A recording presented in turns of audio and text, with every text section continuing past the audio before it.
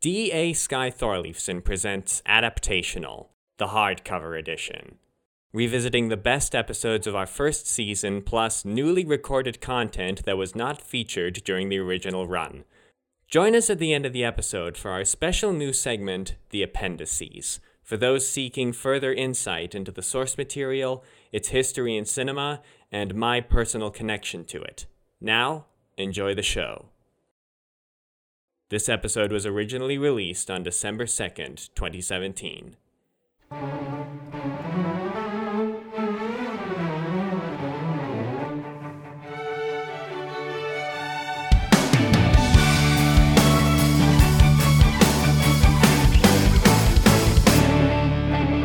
Ladies and gentlemen, welcome to the very first episode of Adaptational. This is Skye Thorleifson, and I'm here to introduce you to this new podcast about the adaptation process, what's great about the novels that you love, and what could possibly happen to them if they were to become movies. Now, you're probably wondering questions like, where did I come up with this idea for this podcast? What my upbringing was? Where I went to university and all that David Copperfield kind of crap. But I'm not going to tell you that. At least I'm not going to indulge myself a little too much. Because what I want to talk about is this podcast. I love talking about movies, and I love talking about the adaptation process, probably a little bit more than most other people do. Most other people are probably prone to think, why adapt this? Why make this into a thing? We've already seen this story done 50,000 times. Why do we need a remake of The Lord of the Rings? Which I'm sorry to say is an actual thing. And I generally do agree with a lot of people who think that way, because I love filmmaking. I love storytelling. I love unique storytelling. But at the same time, the tradition of adaptation has been so ongoing for so long that people just love to explore these different stories that other people have told and try to interpret what those stories mean to themselves, to the audience, and why they lasted so long. And that's why I've started this podcast. I wanted to discuss different types of stories, from novels to animes to television shows, comic books, video games, other movies that might be remade. It's all over the place, just different kinds of stories, and I love those stories. So what I hope that this podcast is that this will be not necessarily a statement of what will happen if some of these novels and stories get adapted, but what might happen. I'm not saying that these are decisions that I would personally make if I was making some of these movies. In fact, I don't even know if I would want to make any of these movies. But they are interesting ideas that I would like to explore in film form. I would love to see all of these different ideas explored and postulated and wondered about. It's a very exciting topic, and it's something that I've been planning for a really long time. I've got a long list of subjects that I love to discuss with you guys, which is why I'm very excited to introduce you guys to this first episode and a discussion about one of the most controversial and yet one of the most resonant classics of all time. J.D. Salinger's The Catcher in the Rye. If you want to hear about it, the first thing you'll probably want to know is where I was born, and what my lousy childhood was like, and how my parents were occupied and all before they had me, and all that David Copperfield kind of crap. But I don't feel like going into it if you want to know the truth. That opening line has been read by so many teenagers since 1951 that it can't possibly be escaped. It's been taught in high schools. It has been discussed at random by any number of different people from different backgrounds. And it is one of those novels that has never been out of print. It's never been irrelevant. And it has always been controversial.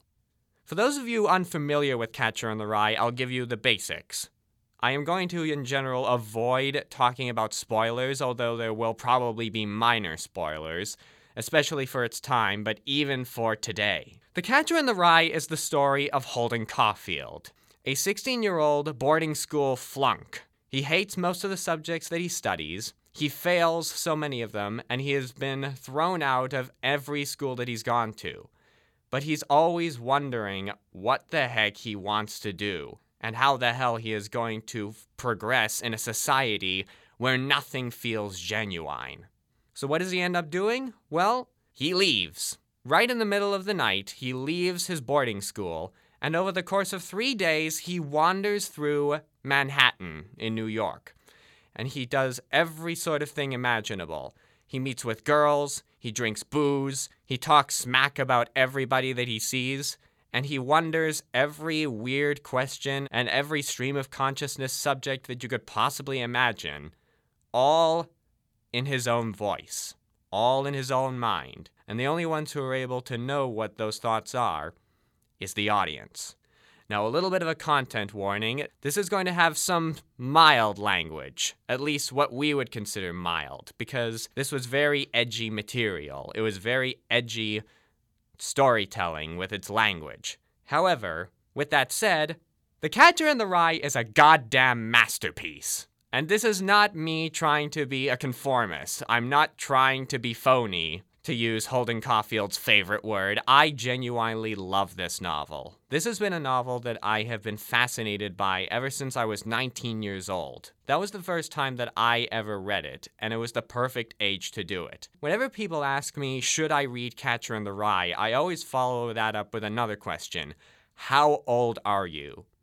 And if you're anywhere between the ages of 16 and 25, and you haven't read this novel, read it now. This is the ideal time to read it for you. This is one time in your life when you're still thinking the thoughts, when you can still find something to connect with Holden Caulfield, its main character. Because Holden Caulfield is an archetype of teenagehood that has resonated with infinite numbers of people around the world. And that's not necessarily in the most positive way, but it is always in a fascinating way. When I first read this novel, I read it in about 5 days, which is completely surprising for me because I take so long to read novels. When I revisited the novel, I took longer to read it. But at the same time, I couldn't help but be fascinated by every second of it. And the fascination of the novel stems from Holden Caulfield. Holden Caulfield is fascinating because of everything that he says. One of his defining features is his vocabulary and the way that he processes the world and the people in it. He's a teenager who is always struggling to find something that he is passionate about, something that he takes great interest in, but at the same time does not feel disingenuine. As I said, the main word that he uses throughout the entire novel to describe people and things that he sees that don't feel authentic is phony. And what does phony mean to him? Well, in the case of most people that he encounters, phony refers to their personality, the type of air that they put on, the type of words that they use. Do they have a certain inflection to them or a style of speaking that makes them look like exhibitionists, some kind of actor, if you will? And that's one of the things that he definitely dislikes is acting. People who behave in a certain way that is not actually like them. Which brings up one of the most interesting ironies about him because he himself describes himself as an exhibitionist. He's a character who has a lot of contradictions attached to him. At one time, he will be criticizing cinema, the types of movies that he and his brother DB have gone to see. At one point, he will be criticizing those movies, but at the next moment, he will be reenacting a certain scene or behaving a certain way. One of the most iconic instances of this is when he ends up getting screwed over by somebody after they steal some of his money, which he was told he did not have to pay them earlier. He ends up putting on a dramatic air and pretending like he's been shot, like something out of a gangster movie or a western. And he ends up crawling down the stairs, trying to catch up with these two and trying to just get out of the building. Nothing ever happens of it, and he ends up going back to bed. The fact that Holden Caulfield is so contradictory is one of the most interesting aspects about the novel, especially when I was reading it again. And it's interesting because when I look at people who have seen and read The Catcher in the Rye, there's often a certain opinion about the novel, which is that Holden Caulfield is meant to be a heroic figure. He is meant to be representative of these people of this particular age group. He's supposed to be the ideal, not necessarily the ideal, but the archetypal teenager. But with the archetypal teenager comes aspects of his personality that are very distinctly obnoxious. That kind of obnoxious behavior, that kind of toxic idea of how he is supposed to behave in a certain situation, and as opposed to how he does end up behaving. And he's very self-aware about this, although he never admits to himself or to anyone else whether or not he himself is a phony. He is very aware of the instances where he is putting on a certain image and trying to say certain things out of, for lack of a better word, societal norms. At one of the bars that he visits during his 3-day escapade, he ends up meeting a lady that he knows very well, and she introduces him to her latest boyfriend, a soldier. And at a certain point, he ends up saying, when they're saying goodbye, he ends up saying, "Glad to have met you." And he immediately says afterwards, "I hate having to say those phrases. I hate it when I say those kinds of things." Because he doesn't like the idea of being inauthentic. He doesn't like having to say things that he doesn't mean. And there are times when he does say things that he does mean in the moment, but do not resonate with him almost immediately afterwards. The irony of a moment when he says things like, "I love you," in comparison to a later instance where he says, "You're a real pain in the ass." And that really hits you. Those moments hit you in a second. But it's all in the service of us as readers discovering what he himself believes to be authentic. And there's only a few things that he doesn't believe are phony. Animals aren't phony. Inanimate objects like snow, cars, and fire hydrants, weirdly enough, are authentic. And most importantly of all, children are authentic. This is one of the mainstays of the novel, and it's a revelation that he, and as a result we, come to discover very gradually. It's introduced to us fairly early on when we discover about Holden's relationship with his lost brother, Allie. He has an older brother, DB, who works in Hollywood, which is something that he absolutely despises. He has a sister named Phoebe, who he cares about and visits at one point. And he has a deceased brother.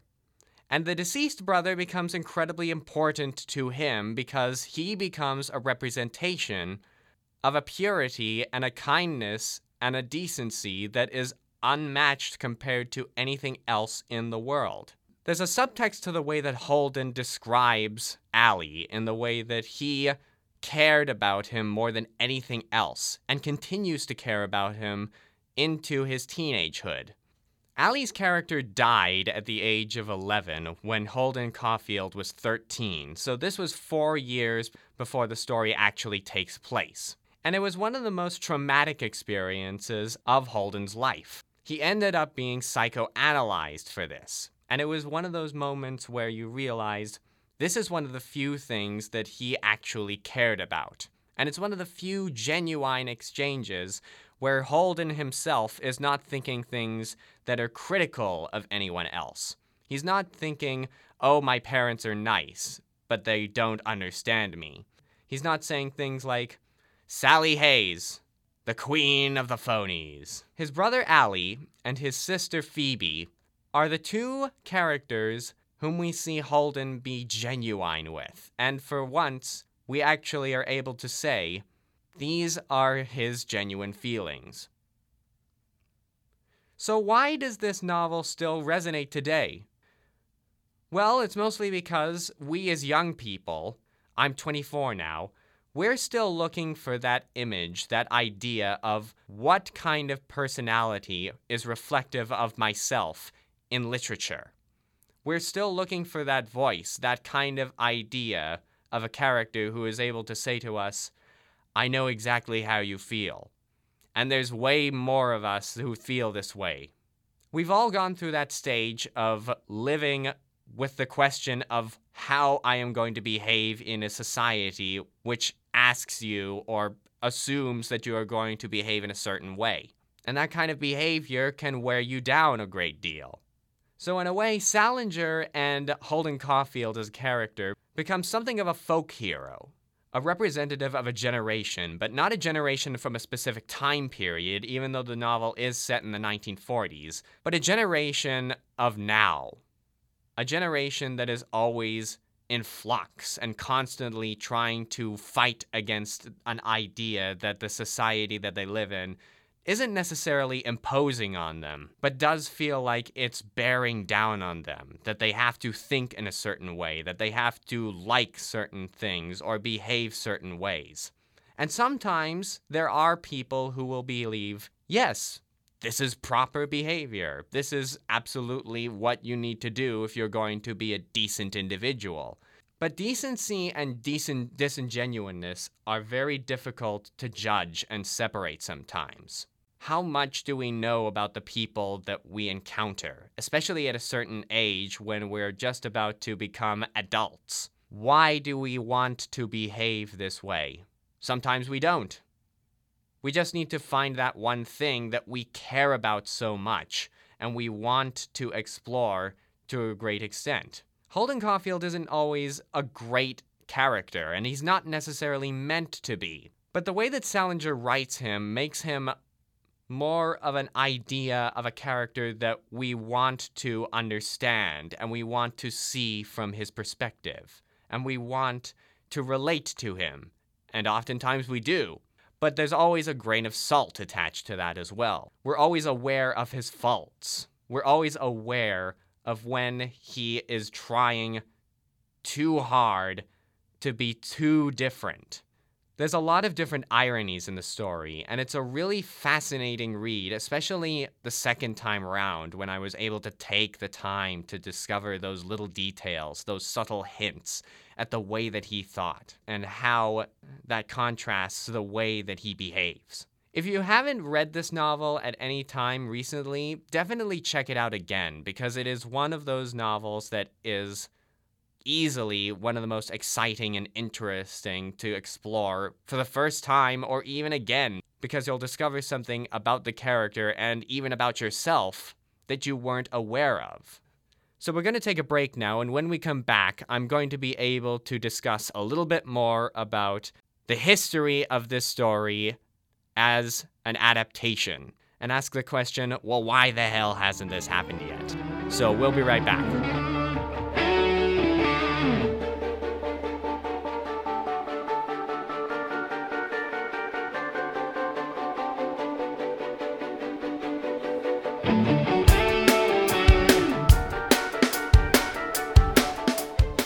All right, welcome back, everybody. So now we've moved on from the book club part of this episode and actually started to talk about things that are relevant to our discussion about film. And specifically the question of exactly how many people have tried to make this into a movie. And in the Catcher in the Rye's case, it's unsurprisingly a lot. This is one of those adaptations that has always been a discussion point, but has never actually happened. And that's not for lack of trying. Just looking at the list of different people who have tried to make this story into a live-action film, or other adaptations at one point or another, Elia Kazan, who is the director of On the Waterfront, a Best Picture winner, actually wanted to adapt the story to the stage, something which Salinger himself had considered at one point. But because Salinger wasn't going to be part of the production, he turned it down. When I was considering who I would want to see direct an adaptation of Catcher in the Rye, the immediate thought for someone of the era that it was published was Billy Wilder. And it turned out that Wilder definitely had tried to adapt it. He tried to get his agent to speak to Salinger. Unfortunately, at one point, Salinger actually walked into his agent's office, stared him in the eyes, and said, "Lay off. This is not gonna happen." And that was the last that they ever heard about it. Other filmmakers like Steven Spielberg have tried to adapt it. Harvey Weinstein, when that actually meant something. And most recently, at the time when I read it for the first time, which was my early university years, Terrence Malick, right after the release of The Tree of Life. There were rumors that said that they were actually going to consider him being a director on a Catcher in the Rye adaptation. Other people, like actors, have also stated they wanted to play the character of Holden Caulfield at one point or another. In her memoir, At Home in the World, Joyce Maynard, who at one point or another, when she was 18 years old, started a relationship with J.D. Salinger, talked about how Jerry Lewis was planning on playing Holden Caulfield, even though at the time that the novel was released, he would have been 29, which was not an ideal age for a character like Holden Caulfield. Marlon Brando pursued the character at one point. Jack Nicholson pursued it at one point. Leonardo DiCaprio and Tobey Maguire have referenced it at different times. But they've all been turned down. And there's a very specific reason why. Salinger had mixed feelings about the cinema. And this is in no small part due to the fact that the only authorized adaptation of Salinger's work, a 1949 melodrama called A Foolish Heart, was critically panned, a box office bomb, and took a lot of liberties with the original story that it was based on. Ever since that time, Salinger, all the way until he died in 2010, revoked all proposals for an adaptation. And the other big reason is he did not see the novel as something that could be very well adapted to the screen. And when you read the novel, you can understand why. The novel is defined by the way that Holden Caulfield thinks. It's all about what happens inside his brain. It's all about the thought process and the feelings that he is unable to express to anyone else, or at least he tries to express, but can't. And that kind of dialogue is something that a lot of people who I talk to about this movie adaptation, potential movie adaptation, really felt very strongly about. Before I started this episode, I actually took to social media so that I could ask some of my friends, and a few people who followed me on Twitter felt about the possibility of this film being made. Before then, I asked them what they felt connected to and what they liked most about the novel. And a lot of the responses were actually in regards to the style of writing. Just to quote one response, "I like the point of view of Holden and the way that we're really put into his world by having the text be in his language, with all the repetition, for example. I'm very interested in his view of phony people and how it contradicts with much of his own actions."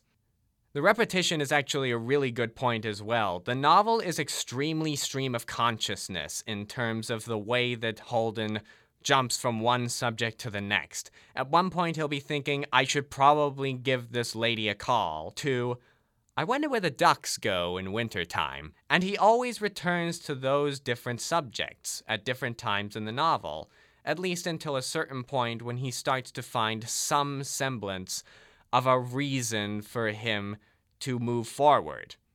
And it's understandable as a result to see why Salinger was very, very skeptical about the possibility of the novel being made into a movie.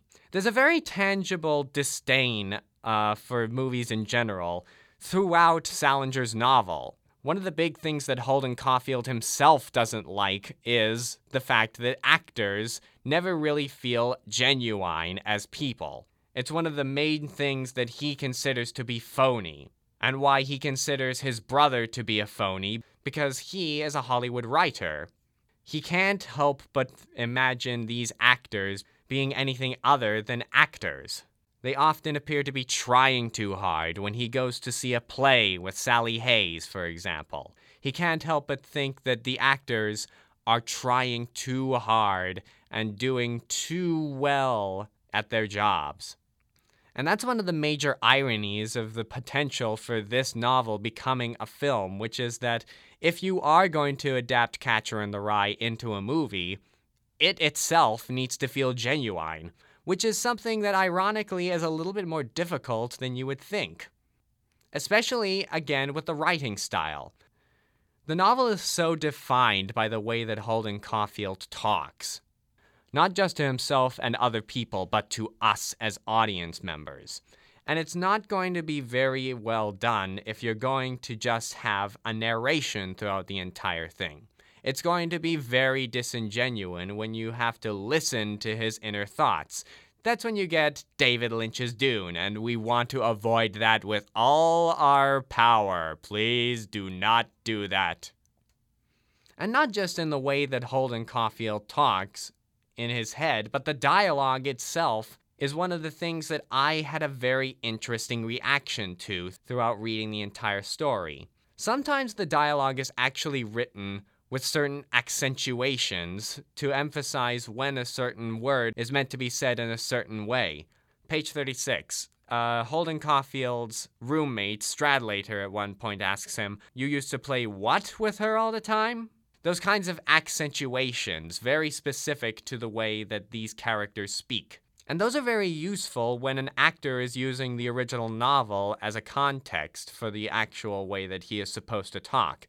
But at the same time, the question becomes, how much of the dialogue do we actually stay true to in the adaptation? A word-for-word adaptation is very difficult to pull off. There's always going to be people who question whether or not being exactly like the novel in the way that characters talk is going to be either alienating or actually suitable for the film. 1984, starring John Hurt, R.I.P., is one example of a film that people have criticized for being a little too directly related to the source material, to the point where you actually need to read the novel in order to understand exactly what the characters are saying at certain points.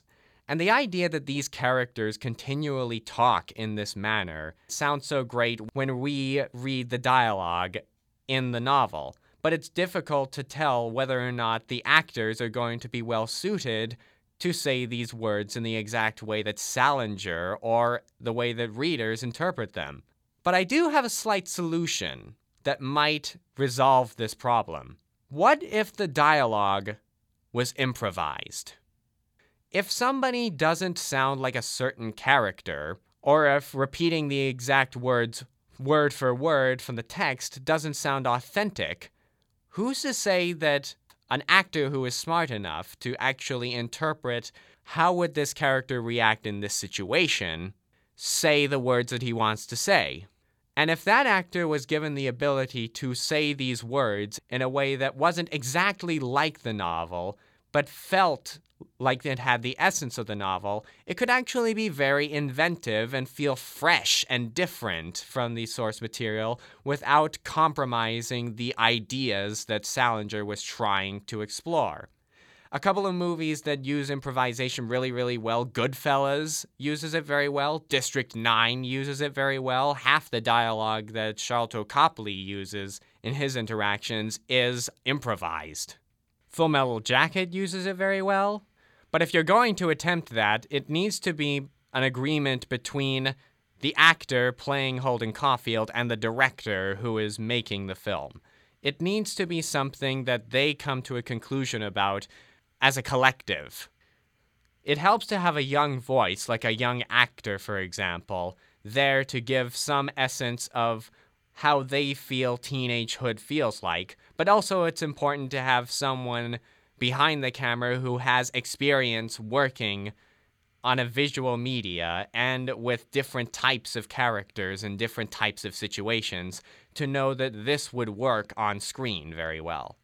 Which actually brings us to another question that was raised during my survey, which was that when I asked my followers and my friends on Facebook whether or not they wanted to see an adaptation of Catcher in the Rye, one of the responses was, quote, "Sure, it would need to be set in the now, though." Now, here's an interesting question, because the idea of setting for Catcher in the Rye is so fluid. It is so fascinatingly vague on exactly what time period this story is set in.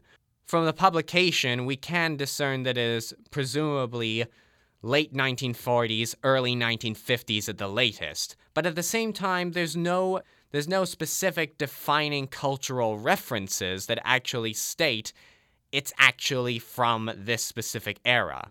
The most that we get are references to the movies that DB shows to both Phoebe and Holden at different times in his life, and which ones that they react to the strongest. Even with those details, though, you can't really discern if the novel is defined by its time period, because the main character is always the main focus in these types of stories. But the question is, does that character need to remain in the 1940s to resonate? And the question of whether or not it could be set in the now has very interesting implications to the way that Holden could interact with the modern era. And some of you are probably shouting, "Ooh, blasphemy, blasphemy, no, must remain in one time period." Let's actually think about this for a second. Looking at 2017, there has been so much discussion about different societal changes that have happened in the last decade. We've all gone digital. We've gone to the point where it's difficult to connect with people very directly, and it's almost become a reliance on us to use technology rather than to actually speak to someone. And because of that, it's very difficult to judge when somebody is being genuine when they're talking to them. Again, the question of how do you tell when someone is actually using the voice that they themselves use? Why do you need a phone when I'm standing right in front of you? Okay, that's not actually the best example, because if someone is standing right in front of you, then you're probably going to respond to them immediately. But you get the point. That question of authenticity with technology and also with tabloids and all of the different sort of ideas of what we consider to be news at the time. I'm surprisingly tying this into our studies at Red River, actually. But if someone who was less experienced and less sure what the best approach was to adapting The Catcher in the Rye, if that person was asked to adapt Catcher in the Rye for the modern era, what's to stop them from saying that Holden Caulfield hates absolutely everything that is so of this time? It's one thing to say, I hate cinema in general, because it's very inauthentic. It's another thing to start saying global warming is phony. God help you if you make Holden say that #MeToo is phony. That is never going to go over well. If you're going to make this movie in the modern era, you need to have somebody who knows what the hell they're going to do and how to make that story still feel timeless. Because if you make a modern reference, you're going to immediately date yourself because you are making that modern reference regardless of who you're trying to speak to and at what time in their lives. That's often why people say if you set a film in a period, you're actually making it even more timeless. There's a fine line that needs to be walked in that context. And of course, when you're talking about that time period, when you're talking about the 1940s, there still is the issue that you're still depicting that time period and you're still depicting opinions and feelings of people that were so specific to that time. And I'm talking specifically about the gender politics. Holden's interactions with a lot of different characters are very telling of certain ideas that he has about the world around him. And not all of them are specific to the 1940s, but some of them are. A lot of them in relation to girls and the girls that he interacts with. Holden is a virgin throughout the entire novel, and the sexual frustration that creates is all over this novel.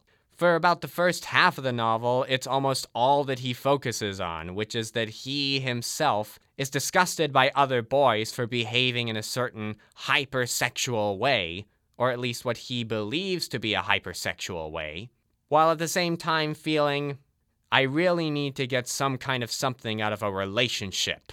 The entire novel is told from Holden's perspective. His thoughts are all that we are able to hear. We don't really have very much context for what the other characters are thinking, aside from what we can intuit from what they say to Holden about Holden. Another reaction that I had in regards to the quality of the novel was, again, somebody who praised the writing style, but I quote, I don't like that there are no authentic human relationship descriptions or any mention of people who aren't completely, utterly cookie cutter. Interestingly enough, these are actually thoughts that I myself had when I was rereading the story, especially in the first part of it. Characters in the first parts of the story are fairly stock, especially Ackley and Stradlater, Holden's roommates. They're depicted as being very sexually aggressive, very obnoxious, and very crude, and I'm sure that a lot of people can relate to having known people like that. However, at the same time, we're only seeing things from Holden's perspective.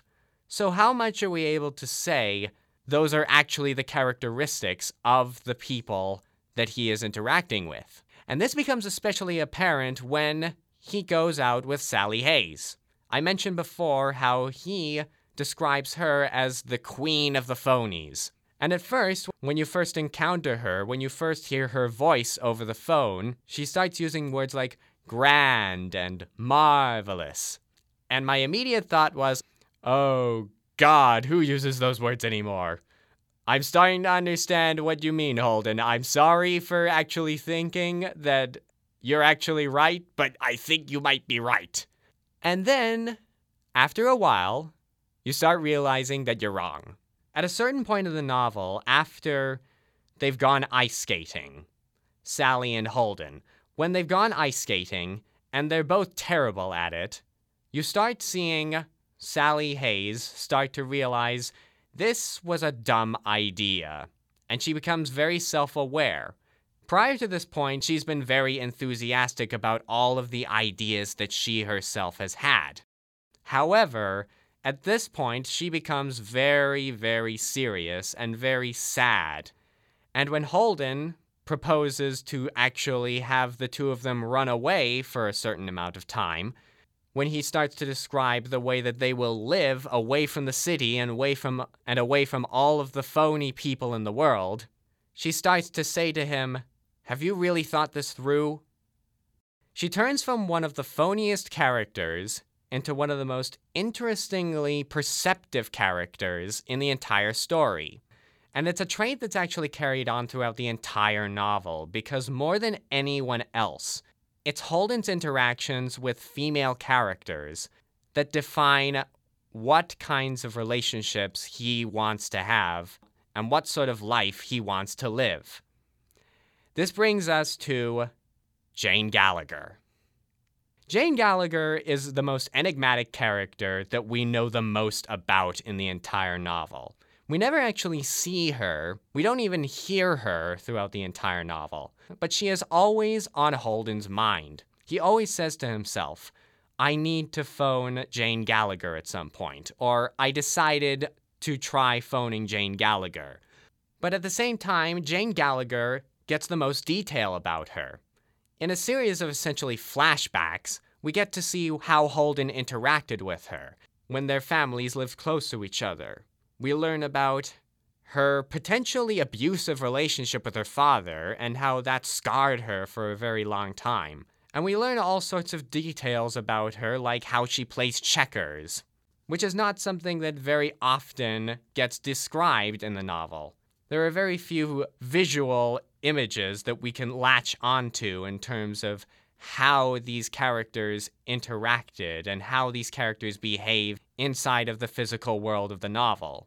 Jane Gallagher is one of the few characters where you get the sense that Holden actually has very genuine feelings towards her, and he wants to connect with her on a very strong level, beyond all of the attitude that he has to the outside world and to his parents and to his roommates and to different people that he meets in Manhattan. And yet, we never actually see her face. If a screenwriter was going to adapt this film, are they going to actually have Jane Gallagher be a physical character? It's fairly easy to do with the use of flashbacks to Holden's early life. But at the same time, would they have him actually make a call to Jane Gallagher and say hello directly to her and try to make a date with her? This would be a very Hollywood style of telling this story. This would be the traditional way of ending the story for a lot of cinematic adaptations. But it's not the way that Salinger envisioned Holden Caulfield changing throughout the novel. The way that Holden grows throughout the novel is very, very gradually. It nearly takes you to the end of the novel to really get to see what he feels passionate about. And what he feels passionate about is preserving innocence.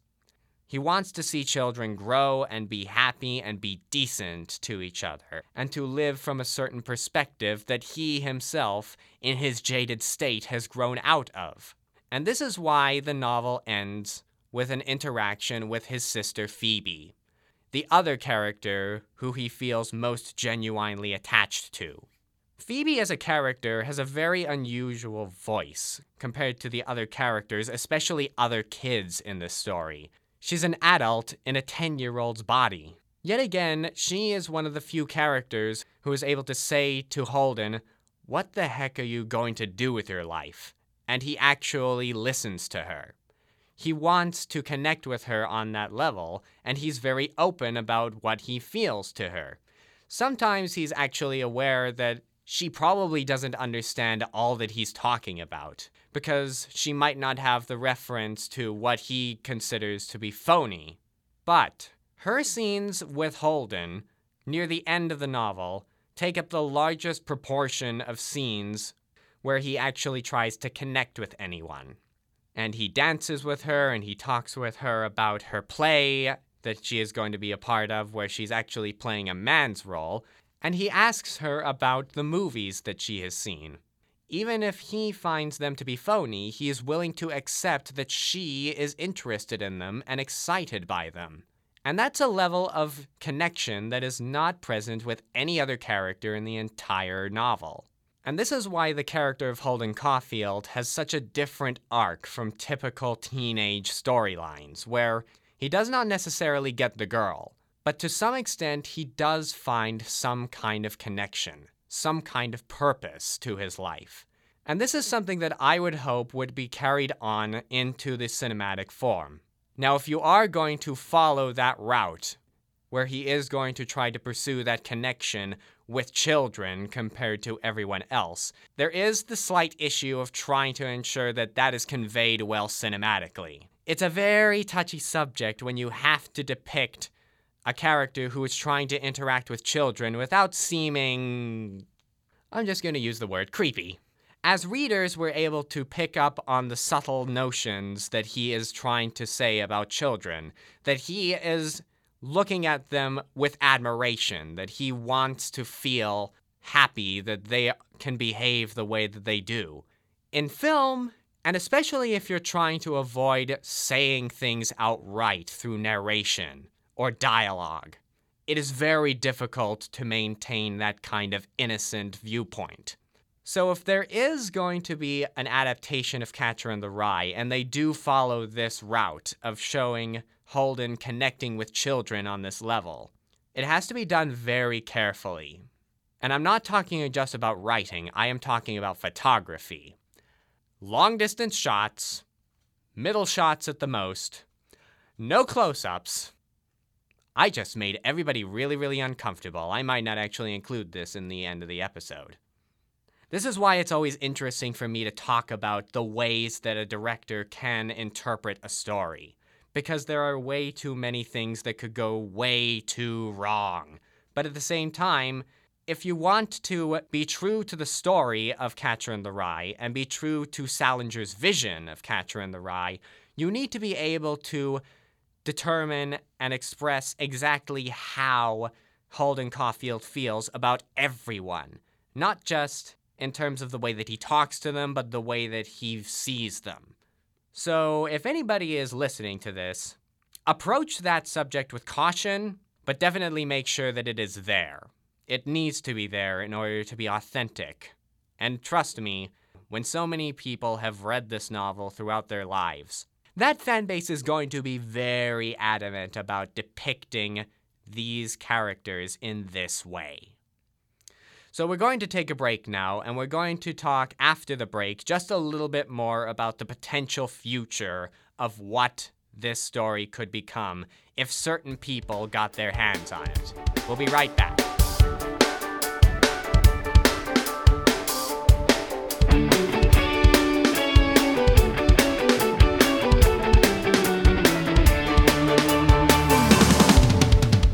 And we are back. So, we are going to be closing out this episode with a little, sort of a fun little exercise that I created when I was looking at surveys online about Catcher in the Rye.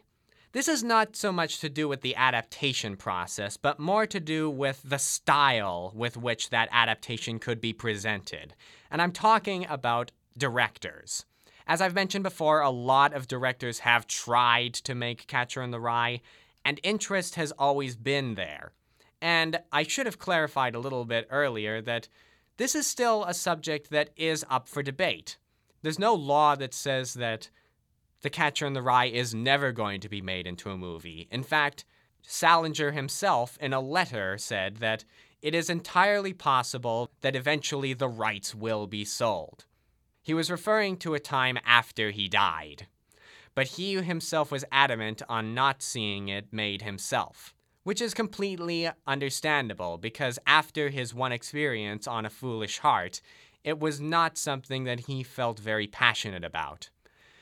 But at the same time, a lot of us are very passionate about seeing the story depicted in a certain manner, and certain people have stated their opinions about who could possibly be a director on this film. There's only a couple of responses, but some of them were very interesting. Ron Howard was one name that came to mind, which he's still a named director, and he is doing reshoots for the Han Solo movie, so he is still relevant. At the same time, in my personal opinion, he's a little bit safe compared to all the other directors. Two people who I asked brought up Jason Reitman, which is surprisingly accurate in my opinion. Not just because of Juno, which had a very youthful lingo to it. Of course, it's a much more heightened lingo compared to everything that Holden Caulfield says in the novel.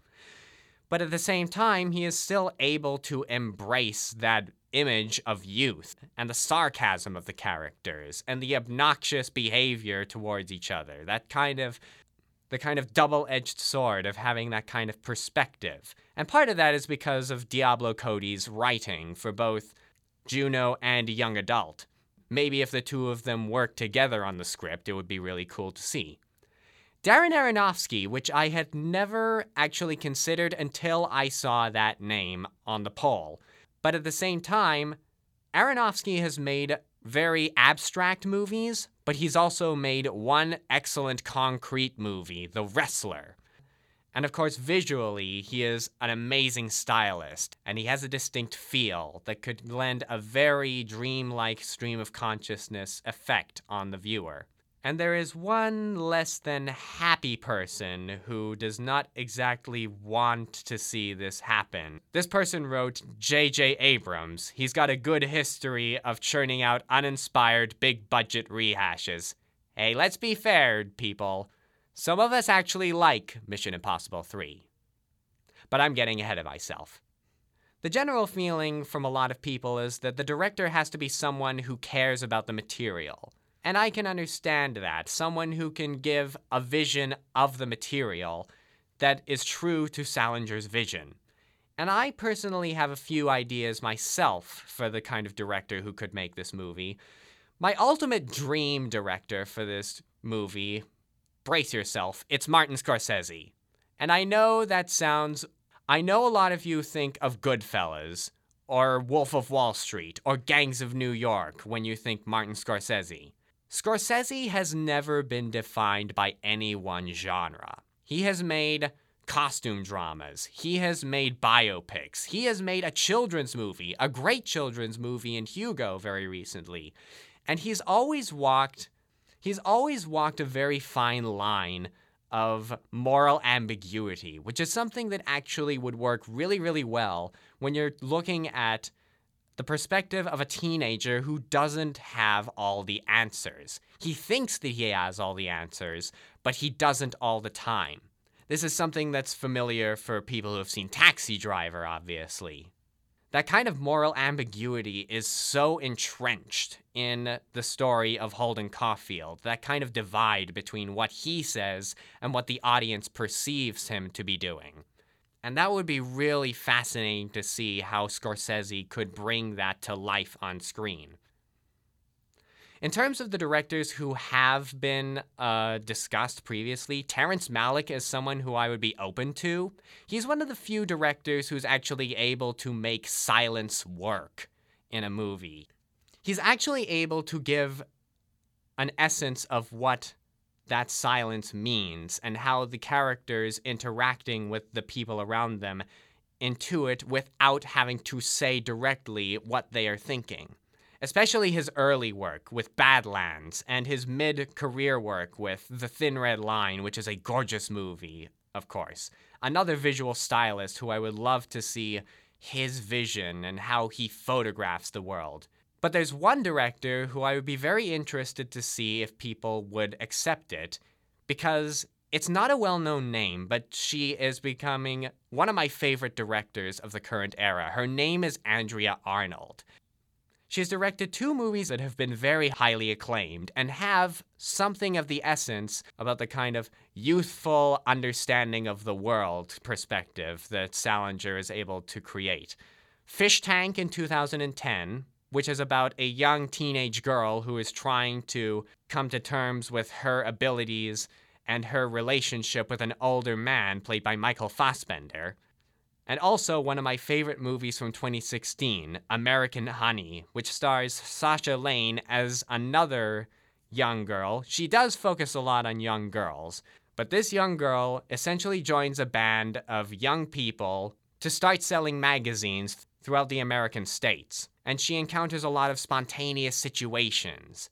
That kind of spontaneity, that sudden realization, and the idea of embracing the chaos. It's a very Americana movie, but it is very true to a lot of the imagery and a lot of the ideas that Salinger is trying to convey, at least in my opinion. If you haven't seen American Honey, it requires a lot of patience. It's nearly 3 hours long, but definitely check it out. And I really feel like she has a long career ahead of her, and I would love to see what kind of voice that she brings to this material.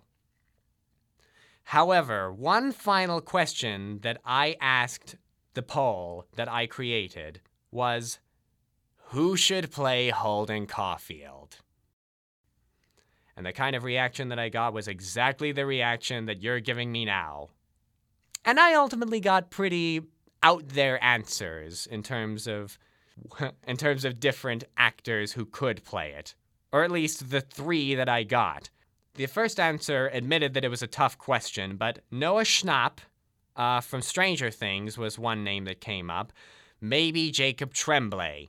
Now these are both younger actors, so they would have to be much older to play the character. And the other reaction that I got was actually in line with one of the people who originally wanted to play Holden Caulfield, which is young old Jack Nicholson. I don't think that we can go back in time to see when Jack Nicholson was a teenager, so that's out of the question. And to be perfectly honest, I just threw this question in as a complete fluke. I wanted to see how people reacted to it more than anything else, because in a sadistic way, I don't know if there is an actor right now who can encapsulate the character of Holden Caulfield. This is something that Salinger himself said, and it's something that a lot of people feel about the character. And for me personally, tell me if this is true for a lot of you, especially the boys out there who are listening to this. When I was reading the novel, I couldn't help but read Holden Caulfield's voice in my own voice. And I'm not saying that as if to say, oh, I should be Holden Caulfield. There are other actors who potentially could. The one actor that I did think of in terms of someone who could play the character of Holden Caulfield was Finn Wolfhard, another Stranger Things connection. But the other reason why I thought of him was because I just saw It very recently, and his character swears like a sailor on steroids. So, sounds close enough. Wolfhard is only 14 years old, so he doesn't exactly have the age or the experience to, say, encapsulate that specific time of his life. But I do think that he does have talent, although I'm not sure if he himself would want to play the character. I don't even know if he's read the novel or not, but it is an idea. But for the time being, that's all it's going to be, an idea. Because the question at this point is that there's no real guarantee that this movie is going to get made.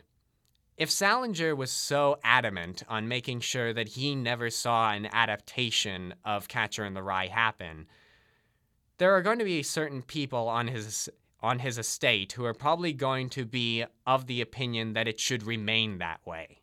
But it's always fun to speculate the potential.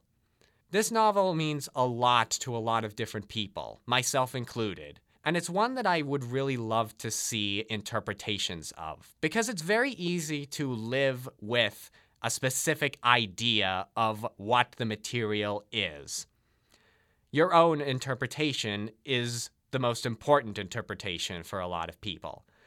But because the character is so iconic, because he is so archetypal, and because he can encapsulate so many different perspectives and be resonant to so many different people, it's a very exciting idea to think about how could a director, how could a writer, how could an actor give life to this character, give life to this story, and tell it from a very specific perspective that was still able to capture the perspective of so many different people who have loved and admired this novel for so long. For the time being, we're left in the dark as to what could exactly happen if this novel was made into a movie. But that's exactly why this podcast exists. And I really look forward to exploring that question even further in later episodes.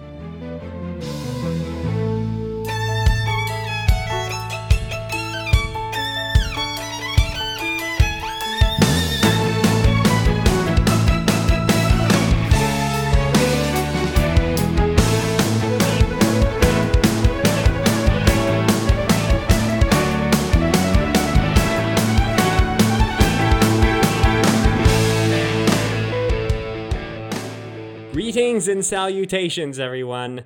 Welcome to the Appendices, our new segment where I look back on my old content and either expand on the subjects that I couldn't cover before, or just generally rip the episode you just heard to shreds. I know, that may sound like an extreme description, but it may have to happen during certain episodes. Just not so much this one. But first, I want to thank you all for listening so far. I really appreciate your support, whether it's your first time listening to the show or you followed it for a long time. Maybe some of you first heard this in 2017 when I started producing these things at college, or maybe you came here from listening to Echo and took a really bizarre curiosity at what I did before that. Well, as you can tell, it mostly consisted of awkward sentences about nerdy books wherein I tried a little too hard to relate the subjects of my study to current events and political sensibilities. This is something that I've struggled to do again for a while, because not only is my sound quality less than it used to be at the college, I've changed a lot as a commentator, in that I realized I just need to talk about how I honestly feel about stories rather than trying to politicize them. I suck at being political, even though my mindset does tend to lean to the left. I just don't like to engage with such discussions. There's enough people screaming at everything on the internet these days, whether for good or bad reasons, and I don't feel obliged to engage with it unless I think a certain point of view is beneficial to the discussion. You can definitely expect moving forward into Season 2 that I personally will be attempting to focus more on craft, storytelling structure, and characterization. But, with that said, as far as episodes using my old format are concerned, I'm still pretty damn proud of this one. I don't think The Catcher in the Rye is my favorite episode of the original run, but it stands as probably the best incarnation of what I initially set out to do with this show. Create a podcast that focused predominantly on a text that I liked being described in detail, involved a diverse number of subjects regarding what has happened and could happen to a hypothetical film adaptation, and featuring a certain level of research and even some audience engagement. For those of you wondering why I did not credit any of the participants in the original survey for this episode, it's because I was using SurveyMonkey before I started a Facebook group, and I had promised the participants a certain amount of anonymity. What I hadn't considered was that I could ask them if they wanted to be named, but, I was 24 at the time and uncertain of how the format worked. I'm especially glad that I could mention some outside sources and historical events that featured prominently in the discourse surrounding Catcher in the Rye. Finding that Joyce Maynard book especially was a nice inclusion for this discussion, though I only sought out specific references in it, rather than reading the whole thing. Of course, the one exception to this particular discussion was that I failed to mention where Holden Caulfield really originated as a character. Because fun fact for the curious, J.D. Salinger did not just manifest this classic novel on the first try. The original text that Salinger first presented as a Holden Caulfield story actually came about in December 1946, 5 years prior to the novel, published in the New Yorker magazine under the title Slight Rebellion off Madison. Now, I found this short story online around the time that I started recording, but I never read it until much later.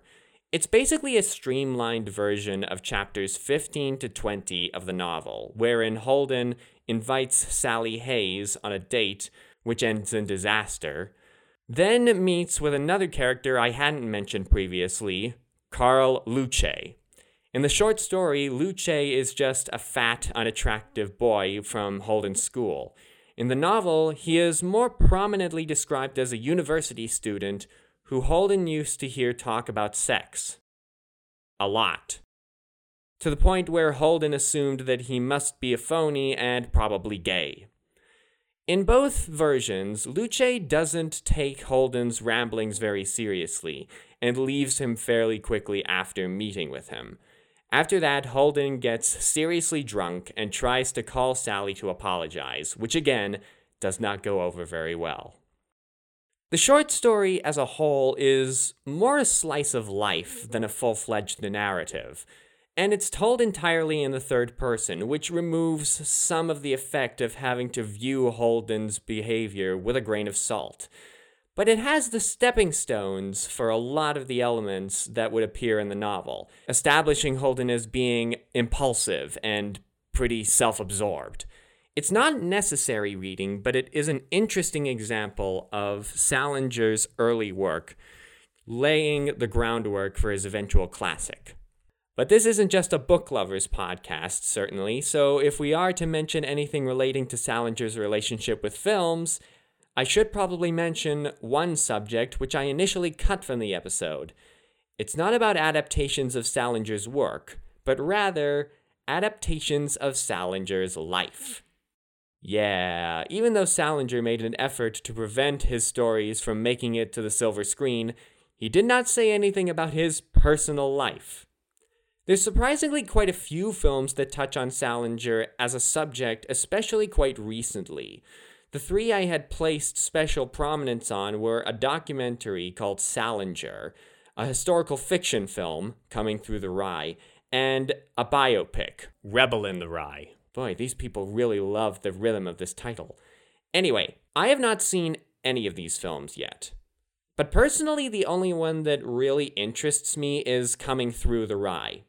This is apparently the story of a high school student who wants to adapt Catcher in the Rye into a stage play, and goes looking for Salinger to get his permission. Chris Cooper plays the aging author in this case, which I very much like. Cooper is a very smart and often subdued performer, which fits the author's reclusive nature. I may not watch it right away, but I'll definitely watch it before I watch either of the other films. I actually remember Salinger coming to my local cinema back in 2013, but I missed my chance to see it. Judging by the trailers, though, I feel like it places an emphasis on a sensational tone, trying to amp up the drama with music and the promise of great revelations. It's only rated 36% on Rotten Tomatoes and has a score of 40 on Metacritic, so not a ringing endorsement there either. Meanwhile, Rebel in the Rye never came to Winnipeg, but I really do not have any interest in it, despite the presence of Nicholas Hoult, who seems to have the worst luck in dramatizing the lives of famous authors suffering from war trauma. Hoult also played Tolkien in this year's biopic of the same name, and unfortunately, having seen Tolkien, Rebel in the Rye looks exactly like that type of movie. A far too literal look at how a literary genius created his most famous work, which lacks anything especially revealing or dramatically engaging. I had also been turned off of watching the film at the time because of the involvement of Kevin Spacey.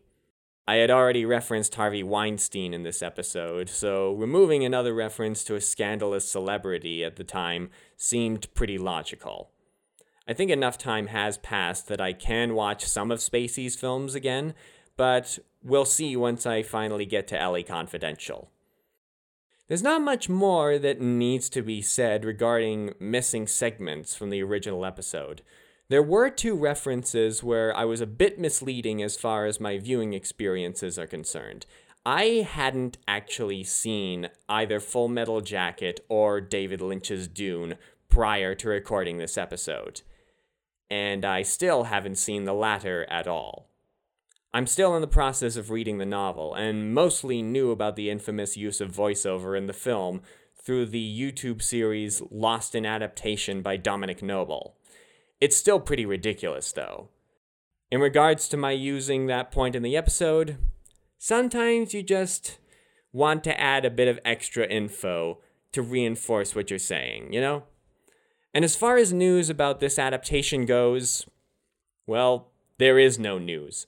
The discussion regarding Catcher in the Rye has gone pretty much dormant, which shouldn't surprise anyone if you've listened to the episode. Once in a while, I'll see a story pop up about the potential publication of some of Salinger's unreleased works, but nothing ever really comes of them, and I'm honestly just more interested in the legacy of the novel and its impact on youngsters and adults today. We still acclaim this book for a lot of great reasons, and I do regard it as one of my favorites, both as a relatable depiction of adolescence and a study of a self-absorbed character. Of course, one thing I completely forgot about was my over-reliance on the word society. Although I do pride myself in not going full Joker. Never go full Joker, man. Anyway, that's the end of the episode. Thank you for listening. If you want to engage with this discussion in any way, if you have a suggestion for what subjects you'd like to hear more about, or what stories I should look into as a potential episode, please let me know. You can find me on Twitter and Instagram at DASkyThor. You can also send me an email at adaptationalpod@gmail.com. That's adaptational pod as in podcast @gmail.com. Our theme music comes to us courtesy of the East Village Opera Company, so thank you to those guys very much. Next episode, which will be out in a few days, we'll be returning to a story that I'm very excited to return to, H.P. Lovecraft's At the Mountains of Madness. Join me then to relive the horror. In the meantime, keep those pages turning, and I'll see you next time on Adaptational.